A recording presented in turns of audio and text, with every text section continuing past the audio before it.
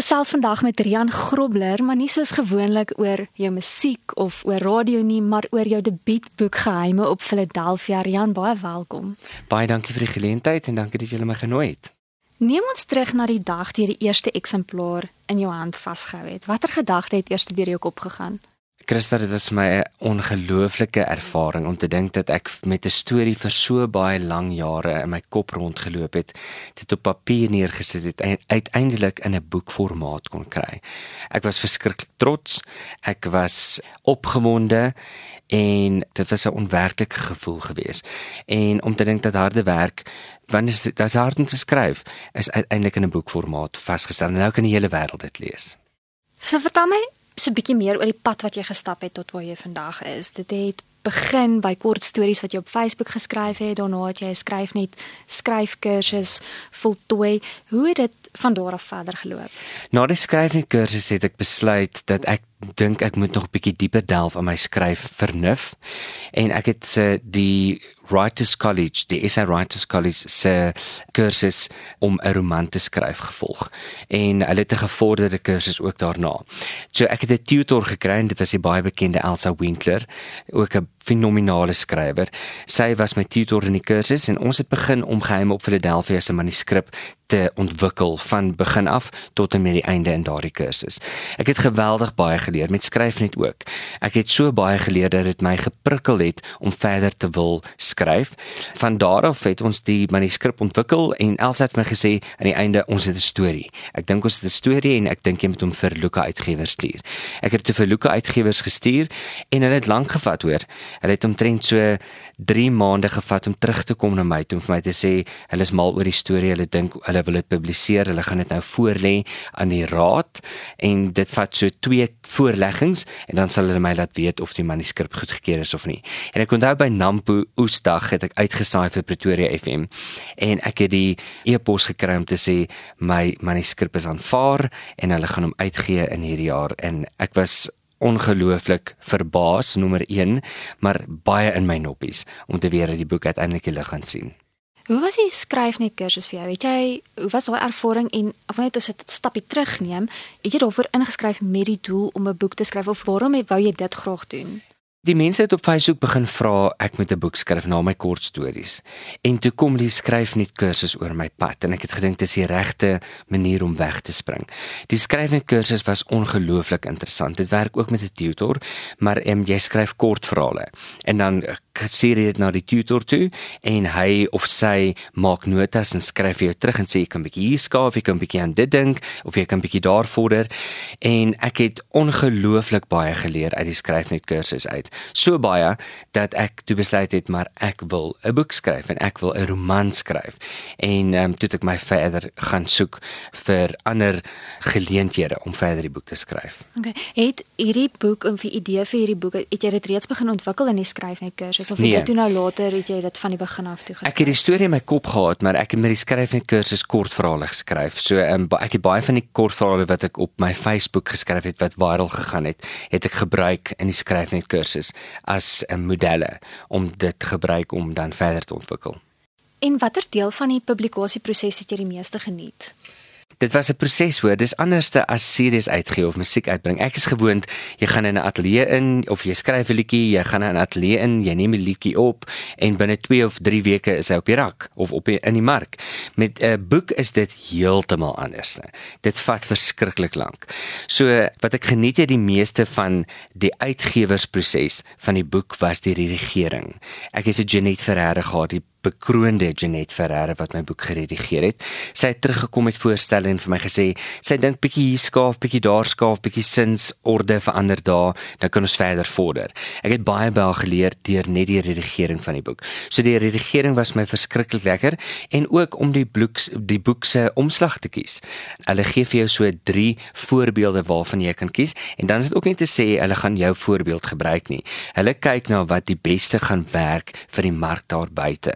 Om die boek te verkoop. So daai twee was my die lekkerste ervaring van die boek, maar dis 'n baie lang proses. Dit vandat jy jou manuskrip ingee tot wat jy hom uitgee, verloop omtrent maklik 'n jaar. ek moes eintlik weer Geheim op Philadelphia gaan lees het, om seker te maak ek ken die storie, toe hy uitgekom het, om die onderhoude te doen. Want jy vergeet wat jy geskryf het en hoe die proses of die storie verloop het. Maar toe ek eers begin lees, soos ek het eintlik in Turkye, ek was met vakansie verlede jaar in Turkye vir Desember, en ek het my eerste kopie saamgevat, en ek het daar Geheim op Philadelphia soos 'n leser gelees, en ek het gedink, wel gedaan Riaan, jy het nogals goed gevaar, ja. Is dit daar waar jy ook toe jy vakansie gehou het, begin het om aan 'n volgende konsep te werk? Want ek vermoed daar's iets in die pipeline, as ek nou reg verstaan. Ja, ek het 'n konsep gehad voor ek met vakansie gegaan het, en ek het in Turkye het ek so 'n paar hoofstukke geskryf. So eintlik baie hoofstukke. Ek dink ek het 10 of 11 hoofstukke in Turkye geskryf. So die tweede manuskrip is klaar. Ek het hom hierdie week klaar gemaak, en volgende week gaan hy na die uitgewer toe om te hoor of hulle sal publiseer. Dis regtig opwindend, en voordat ek nou eintlik oor jou volgende projekte praat, wil ek nog steeds 'n bietjie stil staan by Geheim op Philadelphia. So die storie is, mense kan maar sê, geïnspireer deur jou eie ervaring, musiektoere, jy weet, van die afgelope 20 jaar in die bedryf. Ja, ek is 18 jaar hierdie jaar in die musiekbedryf. Was dit vir jou amper 'n voor die hand liggende besluit om oor iets te skryf waaroor jy ervaring het? Dit was vir my gewees. Ek het met Geheim op Philadelphia, die begin van die storielyn, het ek vir jare in my kop geloop en gedink, wat sal gebeur as 'n sanger doof moet word? Want jy het jou ore nodig om te kan sing. En ek het besluit my karakter gaan nie heeltemal doof raak nie. Hy gaan net die meeste of die grootste gedeelte van sy gehoor gaan hy verloor. En wat is die nagevolge daarvan? Ek het met hierdie storie vir jare in my kop geloop, en toe ek my eerste manuskrip skryf, toe besluit ek gaan hierdie storie verder ontwikkel. En dit was so lekker om navorsing te doen oor hierdie onderwerp, oor gehoorverlies. Ek het by 'n dokter aangeklop wat 'n oor, neus en keel spesialis is, en hy het my gehelp om die karakter doof te maak of gedeeltelik doof te maak, en ek het by 'n audioloog gaan aanklop om vir my te help om te sê wat kan verder gebeur sodat hierdie karakter tog wel kan hoor, want dit is baie belangrik dat Riaan de Tooy wel 'n bietjie kon hoor, sodat hy die kind wat baie goed is met musiek kan help in die boek. So my karakter moes gedeeltelik kan hoor. Dit was 'n ongelooflike ervaring om die navorsing te doen vir hierdie boek, en dit het my anders laat kyk met mense met gehoorverlies, want jy verstaan nou beter, jy weet waardeur hulle gaan, en jy weet wat is die hekkies waaroor hulle moet spring. Was nie op 'n manier vir jou nostalgies om ook na jou eie ervaring en herinneringe te kyk van dit wat jy ervaar het in die musiekbedryf? Baie, dit het my ter ver teruggevat na die begin toe, om te dink, want jy sal sien Riaan de Tooy in die storie, het ook maar in pubs en clubs gesing, en hy het ook maar die pad gestap om te kom waar hy is, maar hy het daai groot deurbraak nodig gehad met 'n liedjie, en soos wat alle sangers maar doen, daai een liedjie gee vir jou die groot deurbraak, dan begin dit te stoomrol, en dit was lekker om daardie gedeelte te skryf uit my eie ondervinding en my eie ervaring. Voor in die boek sluit jy 'n QR-kode in wat mense kan skandeer, wat hulle neem na 'n speellys met 'n versameling van jou eie liedjies. Hoe het jy besluit wat om in te sluit? Ek het toe die uitgewer vir my sê hulle gaan dit doen, het ek baie mooi gaan sit en dink, wat is my gunsteling liedjies wat ek al oor die jare opgeneem het, en waarmee ek dit kan vereenselwig met die boek. So ek het terug gaan luister van 2018 se musiek af, en kyk, mens groei in die bedryf, nee? Jy groei as sanger, jy groei in jou musiek, jy groei in jou menswees, so ek het die beste en my gunsteling liedjies gevat, en dit in die QR-kode gesit, sodat die mense, indien hulle die boek wil lees met 'n bietjie musiek in die agtergrond, kan luister na my gunsteling liedjies. En watter een van daai liedjies op daai lys is jou gunsteling? Die hemel gooi sy sterre, want dit was my liedjie wat vir my ongelooflike deure oopgemaak het in die musiekbedryf, en dit het ek in 2011 vrygestel, so dis 'n hele paar jaar terug, maar tot vandag toe op elke vertoning vra die mense, wanneer sing jy die hemel gooi sy sterre? So ek het besluit om dit, ek dink hy's eerste ook, as jy die QR-kode skandeer, gaan jy hom heel eerste kry. Kom ons praat 'n bietjie oor Riaan, die hoofkarakter van jou boek. In watter opsig is julle dieselfde of verskil julle? Daar's baie dieselfde karaktereienskappe wat in Riaan de Tooy is, maar daar's ook baie verskille. Riaan is 'n ongelooflike teruggetrokke mens, omdat hy hierdie ongeluk gehad het en hy wou uit die kollig uit wees, waar ek het besluit, ek is nog steeds in die kollig en ek sal dit nog steeds doen. Baie mense vra vir my, hoe kan jy skryf en loodglas doen en hekel en iewers skielik skryf jy ook? Wat is jou gunsteling talent? Ek het nie 'n gunsteling nie. Ek dink ek het gaan ondersoek instel oor elke liewe talent wat die Here my gegee het en ek weet nie of daar nog toegesluit is of ongesluite talente is nie, maar indien dit gaan kom, gaan ek dit slyp en ek gaan dit verder vat. So ek en Richard is in daardie opsig is ons baie verskillend. Hy het gaan teruglê, hy het gaan terugsak en hy het besluit hy gaan 'n nuwe lewe vir hom in 'n klein dorpie begin waar ek weer in Engels sê hulle 'n go-getter is. Nie dat hy nie 'n go-getter was nie, want hy het baie lank gevat voor hy in die musiekbedryf naam gemaak het. Maar ek dink nie as iets op my pad moet kom, en ek sê dit baie versigtig, ek dink nie as iets op my pad moet kom soos wat met hom gebeur het, dat ek nie gaan terugsak of terugsit en sê, dit het nou gebeur, ek wil nou uit die kolligheid wees, of ek gaan nou ophou om dit te doen nie. Ek dink dit sal my net meer laat ander geleenthede soek om nog steeds te doen, of om aan te pas, om nog steeds verder te gaan met my talente wat die Here vir my gegee het. Ek dink daar het hy bietjie kort geskiet.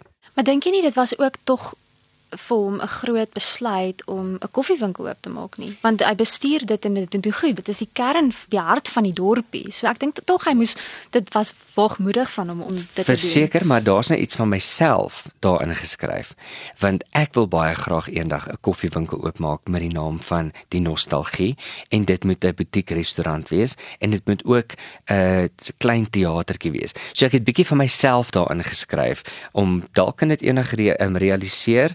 Dit het vir Richard gerealiseer, so hoekom kan dit nie vir my realiseer nie. Maar dit wys ook dat hy nie gaan plat lê en net gaan sê die wêreld is kwaad vir my, ek kan nou nie meer sing nie, alles is nou vir my weggeneem nie. Hy tog in sy eie manier het hy voortbestaan, maar ek dink hy kon bietjie meer geveg het om nog steeds te sing. Vertel my meer oor jou keuse van genre. Dis 'n liefdesroman, maar jy het gekies om in hierdie genre te skryf. Ek het groot geword met die boeke van Anna Murray. My ma was 'n groot Anna Murray aanhanger gewees, so sy het dus al haar boeke gehad. Ek het in Pietersburg groot geword. Nou moet jy weet, Pietersburg was daardie jare nie so groot stad soos wat dit nou was nie. Ons het nie 'n baie groot biblioteek gehad nie, maar die boeke wat hulle gehad het was maar romanses gewees. As gevolg van Anna Murray het ek al haar boeke gelees en ek het lief geword vir die styl of die genre. En ek het besluit ek wil presies in daardie styl wil ek skryf. Nou jy kry verskillende romanse. Jy kry historiese romanse, jy kry krimies, jy kry literêre romanse, wat alles vir my baie interessant is, maar ek wou nie in daardie styl skryf nie. Ek wou in 'n styl skryf wat vir die leser baie gemaklik is, wat baie maklik lees en wat hulle baie maklik gaan verstaan. En dit is wat Anna Murray mag gedoen het. So ek kan maar sê sy is my idol in die skryfstyl wat ek doen, en dis hoekom ek besluit het ek wil in daardie styl skryf.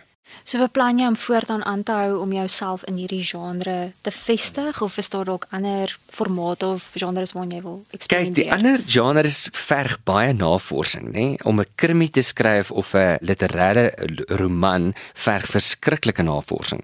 Ek werk voltyds en ek sing voltyds, so ek het nie regtig die tyd om voltyds te gaan skryf en dan al daai navorsing te doen nie. Maar ek moet sê ek geniet die skryfstyl verskriklik baie. So ek dink vir die volgende paar jaar kan mense definitief nog pennevrug verwag uit daardie skryfstyl. Ek het my hoed afgehaal vir mense wat skryf oor die algemeen. Dit vat verskriklik baie tyd. Jy dink en jy herskryf, jy dink en jy herskryf, totdat jy op 'n mate 'n karakter of 'n storielyn so herskryf het dat jy gemaklik is daarmee. Ek kan byvoorbeeld nie in stilte skryf nie. Ek kan nie by die huis sit en in stilte 'n koppie koffie drink en dan begin skryf nie. Ek moet tussen mense wees. Ek was so op skool of op universiteit. Ek kon nie in stilte leer of studeer nie. Ek moes by 'n koffiewinkel gaan sit en daar studeer. Dieselfde met my skryfwerk. Ek kon net op Sondae skryf en dis altyd wat ek gehad het. So ek het kerk toe gegaan, na kerk gou ander klere aangetrek, na 'n koffiewinkel toe gegaan in 'n besige winkelsentrum en ek het daar gaan sit en skryf. Dit verg ongelooflik baie tyd. Al is dit 'n liefdesroman, volslae liefdesroman, soos wat Geheim op Philadelphia is. Vir die mense wat 'n krimie skryf of wat 'n literêre roman skryf, haal ek my hoed af, want ek dink dit verg ongelooflike navorsing. Dink jy enigiemand kan 'n skrywer word? En die tweede deel is, wat is jou raad aan aspirant skrywers? Enigiemand wat wil skryf, kan skryf. Enigiemand het 'n storie wat hy of sy kan vertel. Hulle kan skuilkarakters gebruik, so enige ou kan 'n boek vat en hy kan skryf. En ek wil mense aanmoedig om dit te doen. Dis so terapeuties om te skryf.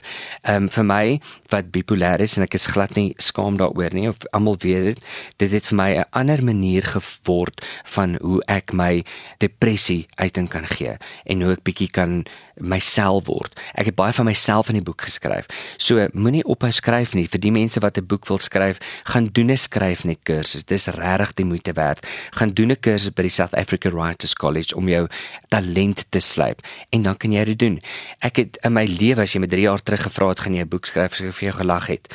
Maar ek het daai kursus gaan doen, of daai kursusse gaan doen, en hier sit ons vandag met geheime op Philadelphia. So dit is moontlik, doen dit net.